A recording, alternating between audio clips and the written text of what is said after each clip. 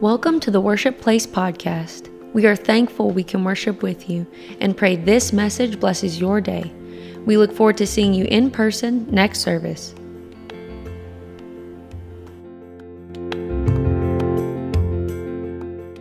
Turn to the book of 1 Samuel. I'm going to read from 1 Samuel chapter 17 in verses 56 through 58. The king said, this is King Saul, find out whose son this young man is. As soon as David returned from killing the Philistine, Abner took him and brought him before Saul, with David still holding the Philistine's head. So you got to see this. He's got Goliath's head in his hand. And Saul asked him, whose son are you, young man? David said, I am the son of your servant Jesse of Bethlehem. I want to preach from the subject, Undeclared Anointing. Nothing is asked about the anointing. Nothing is said. Let's ask God's blessing upon His word. We love and thank you, Jesus, for the power of your Spirit, and we pray that the mighty hand of God would be with us in this service today. Bless and anoint is our prayer in Jesus' name. And everybody said amen. Amen. Smile at somebody, shake their hand, greet them. Let them know that you're still alive.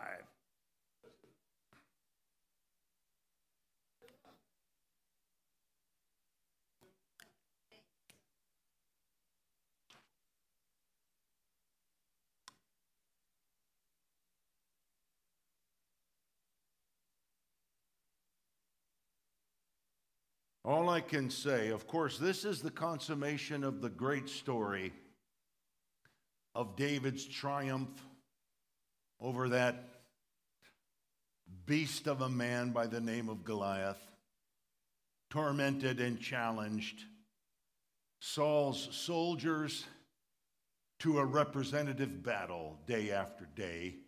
But there were no takers until this young man who was anointed in secret steps out into the arena of public battle and now feels the pulse within his vein to take on this monstrous challenge, even though all of Saul's seasoned soldiers cowered. But just because everybody else is afraid doesn't mean you need to be afraid. I believe that God has not given us the spirit of fear, but of power, but of love and of power and of a sound mind. And David had to deal with the spirit of Saul both before and after the conquest of Goliath. The devil doesn't care. The devil hates you before you win, and he hates you after you win.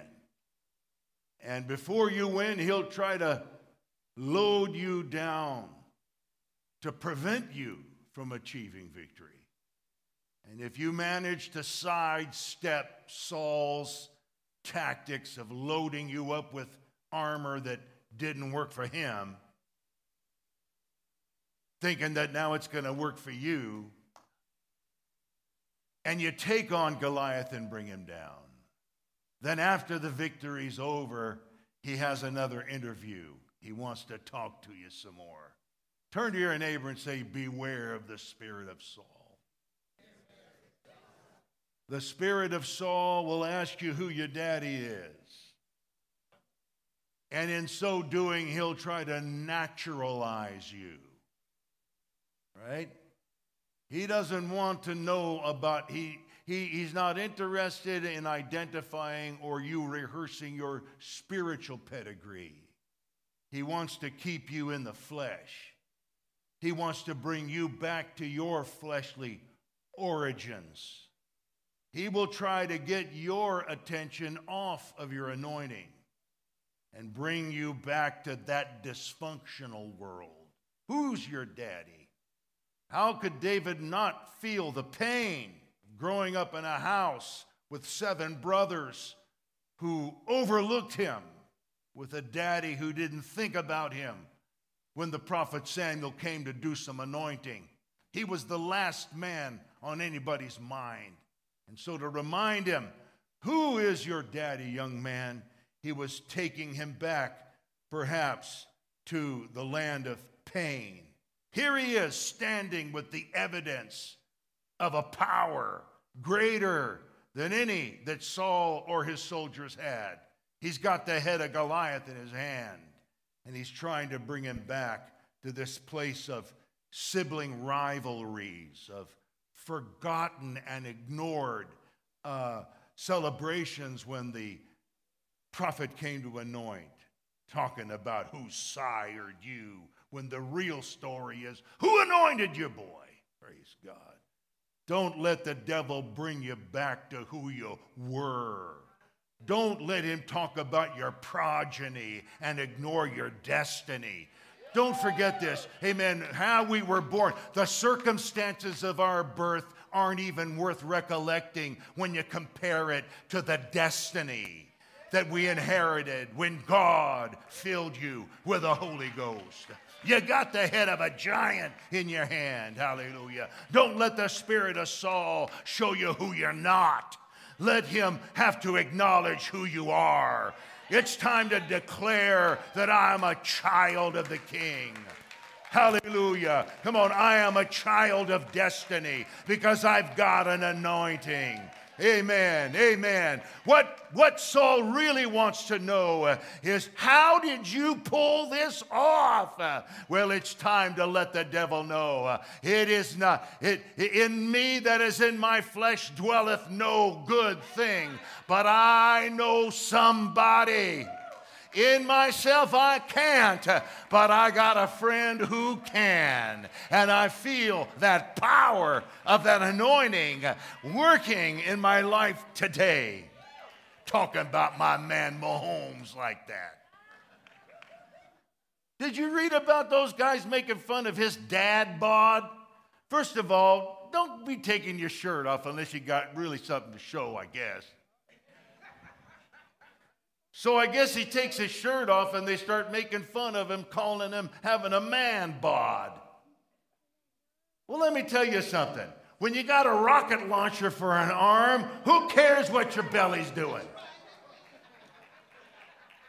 Everybody's always trying to get their eyes off of what's working and what's not, and off of what works and onto what doesn't work. Hallelujah. Come on, somebody. I feel this in the Holy Ghost. The devil wants to put your focus on what you can't do, who you can't be, what didn't happen, where the pain came from, when the fact of the matter, you got the head of a giant in your hand, because there's power in the name of Jesus.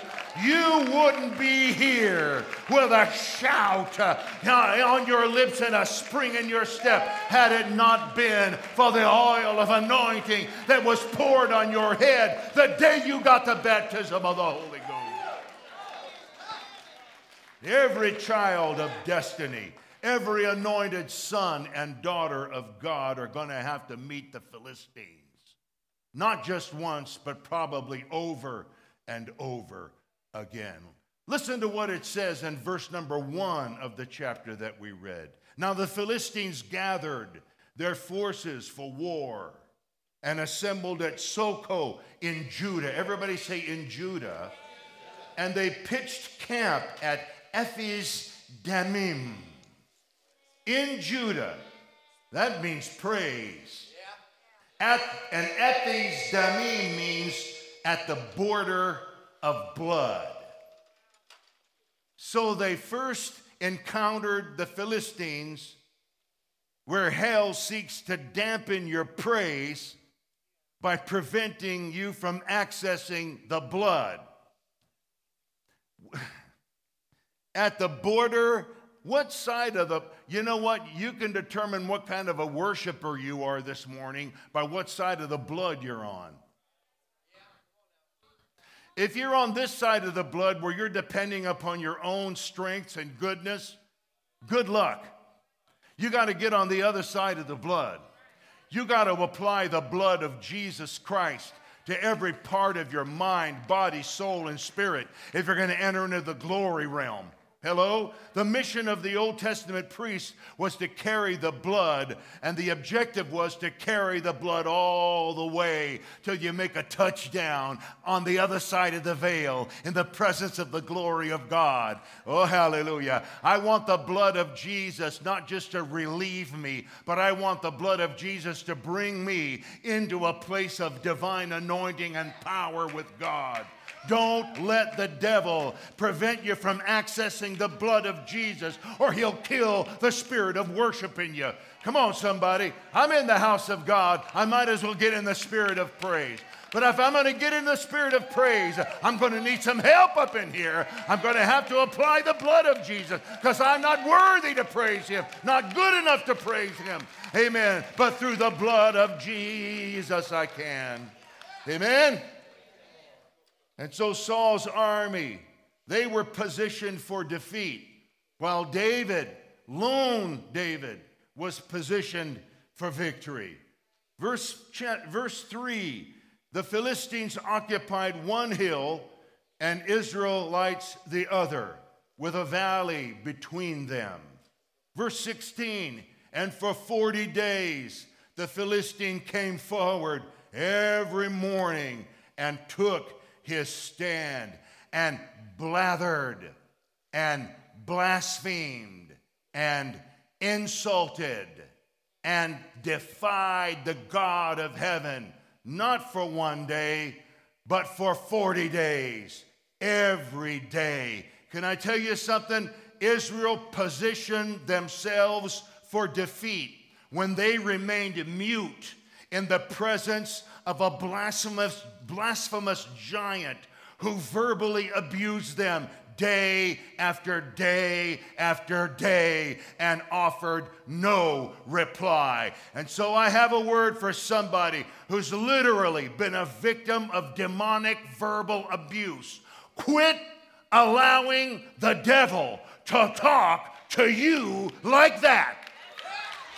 Don't just stand there and take it day after day after day, but you gotta rise up and you gotta say, amen, I know who I serve and I am persuaded that he's able. I'm not able, but he's able to keep that which I have committed to him. Somebody needs to fight back, hallelujah. And you fight back by declaring you're an anointed child of God.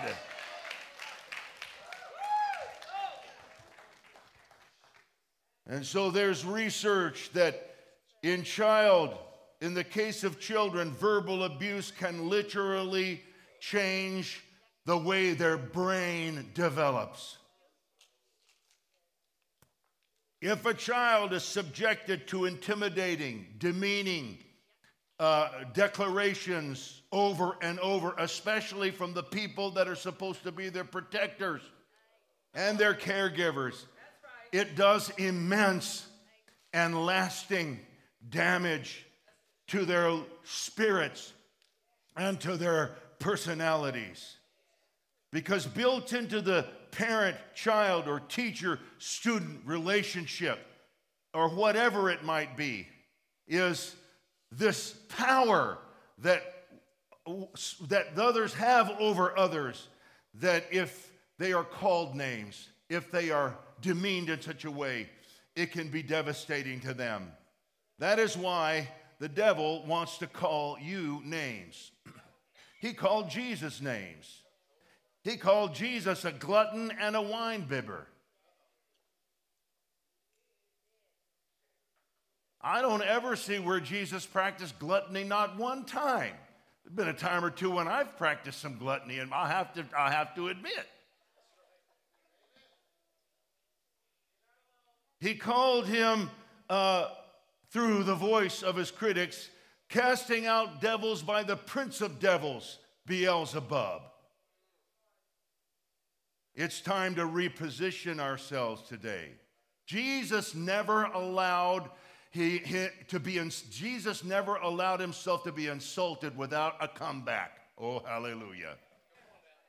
I want you to notice David's victory began not in his hand, not in his pouch, not in his sling, but on his lips. Verse 22, David left his things with the keeper of supplies and ran to the battle lines and asked his brothers how they were doing. And as he was talking with them, the Goliath from Gath steps out and shouted his usual defiance, and David heard it.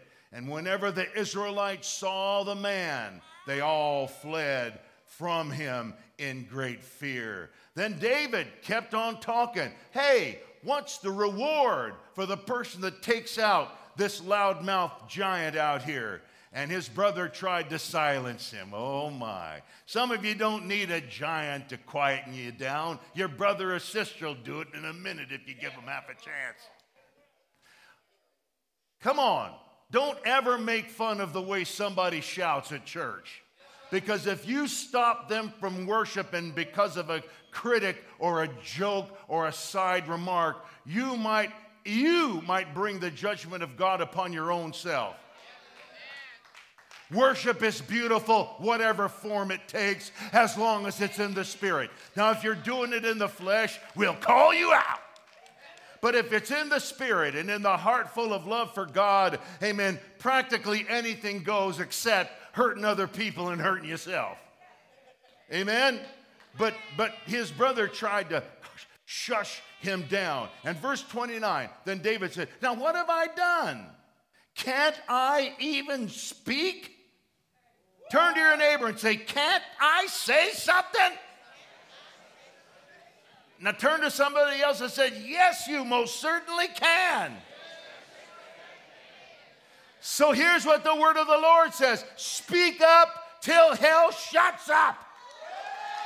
Speak up till hell shuts up. Say something till the devil's tongue is tied. And of course, he speaks up, and when you open your mouth, you open the arsenal of heaven. So Saul calls David over. Who is this young man and what does he want? And Saul begins to try to shut David up too. But David won't. People who speak up won't shut up. But if you shut up, Saul will speak up and discourage you right then and there. So David speaks up and opens his mouth. I'm talking about declaring your anointing. He speaks up and speaks of past victories. When the devil is trying to shut you down, open your mouth and remind him of your bear and your lion attack. Remind him that this isn't my first rodeo. There have been times no one was looking. Nobody applauded me. I was all by myself. And sometimes the greatest victories you'll ever fight are the victories that you win all by yourself. But a lion and a bear came out, and I took them on. And that same power that I had to take, I'm feeling it now. Hallelujah. And this uncircumcised Philistine don't hold no candle to a bear or a lion. And the God that delivered me from them will deliver me from him. Does anybody serve a deliverer? Well, if he's delivered you once, then he can deliver you now. Don't be a prisoner to what's troubling you. You have a deliverer. Declare your anointing. And so the Philistine in verse number 42, look, he speaks to his giant. Let me say this in verse number 46. It says, this day the Lord will deliver you into my hands, and I'll strike you down and cut off your head. This very day I will give the carcasses of the Philistine army to the birds and to the wild animals, and the whole world will know that there's a God in heaven. Hallelujah. Amen. The giant tried to talk David into defeat. But David replied to sender and told him, you tell me you're going to feed me to the birds, I'm going to feed you and your whole army to the birds. Praise God. David spoke and revealed prophetically of the giant's demise. When you don't know what else to say to the devil, remind him of his future. He has no control over the chain that's going to bind him and cast him into the lake of fire that burns forever. That's going to happen. He don't want to hear it, so you need to say it. Oh, hallelujah. Read, David spoke and revealed the giant's demise, and then David spoke of outcomes for which he had no tools to achieve. He said, I'm going to knock you down and cut off your head. David didn't even have a pocket knife on him. How can you speak of cutting the head of a giant off when you don't even have a sword?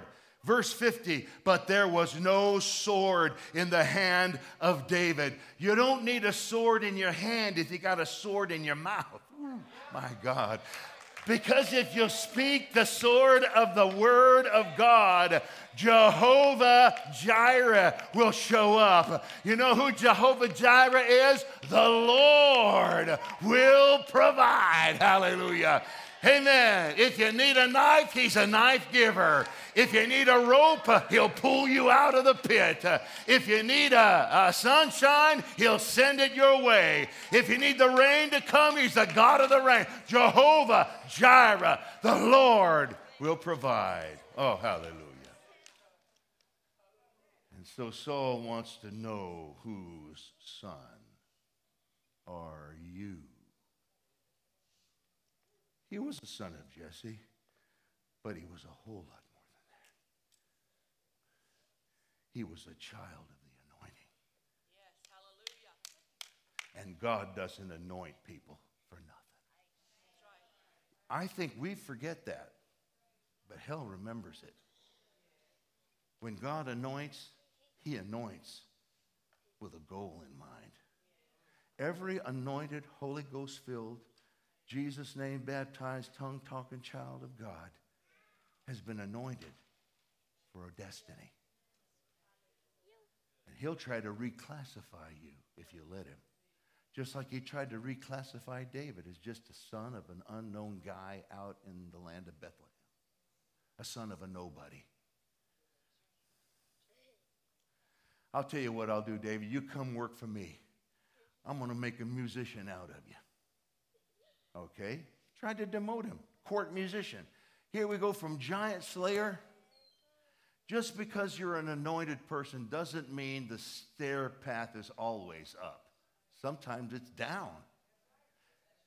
I mean, you're killing a giant one day. They're celebrating you in the streets as a war hero. The next minute, you're sitting there strumming your harp while servants feed Saul grapes to calm him down. And I got nothing against musicians. We love musicians. All of us wish we were musicians, probably secretly.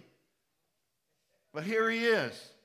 But when you're anointed for something, you can't defeat. Look, you can't stop an anointed man even if you try to reclassify him as a musician. The next thing you know, he could kill giants with stones. He could cut heads off with swords. Or he could cast out spirits with harps. It doesn't matter. When you're anointed, everything you touch, amen, can be used of the Holy Ghost. Hallelujah. Come on, hallelujah. Come on, hallelujah. You can be an anointed school teacher and impart the presence and word of God to somebody's mind and spirit. You can be an anointed factory worker and inspire the people down the line to think about the things of God. You can be an anointed mama and tell stories to that little little infant that you think barely understands a word you're saying, but oh, they're taking it in. Hallelujah. You can be an anointed retired person that doesn't have the strength that you had when you were 30 or 40 or 50, but now maybe you're 70 or 80 or 90, but that doesn't mean there isn't power, amen, in your experience and in the voice of counsel. Come on, somebody. You can't take the future. Hell doesn't have the power to take your destiny away from you if you don't let him. Whew.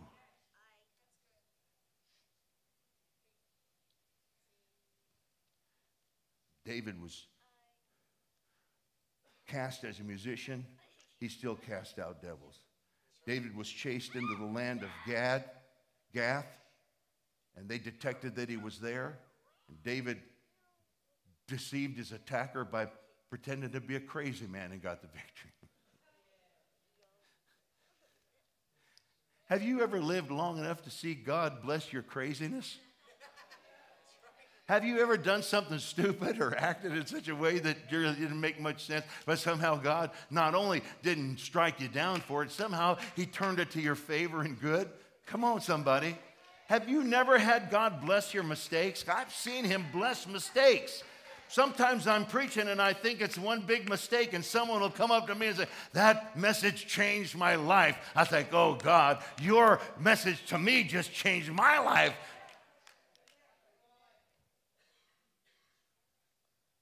So Saul will try to imitate you through family spirits. I know what I'll do. I'll marry into my daughter. That'll take care of him.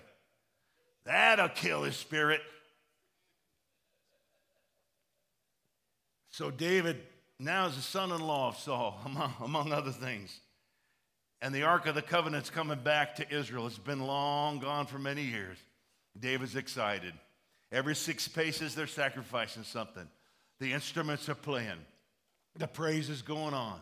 David's dancing before the Lord. And here comes his wife, Saul's daughter, Michal.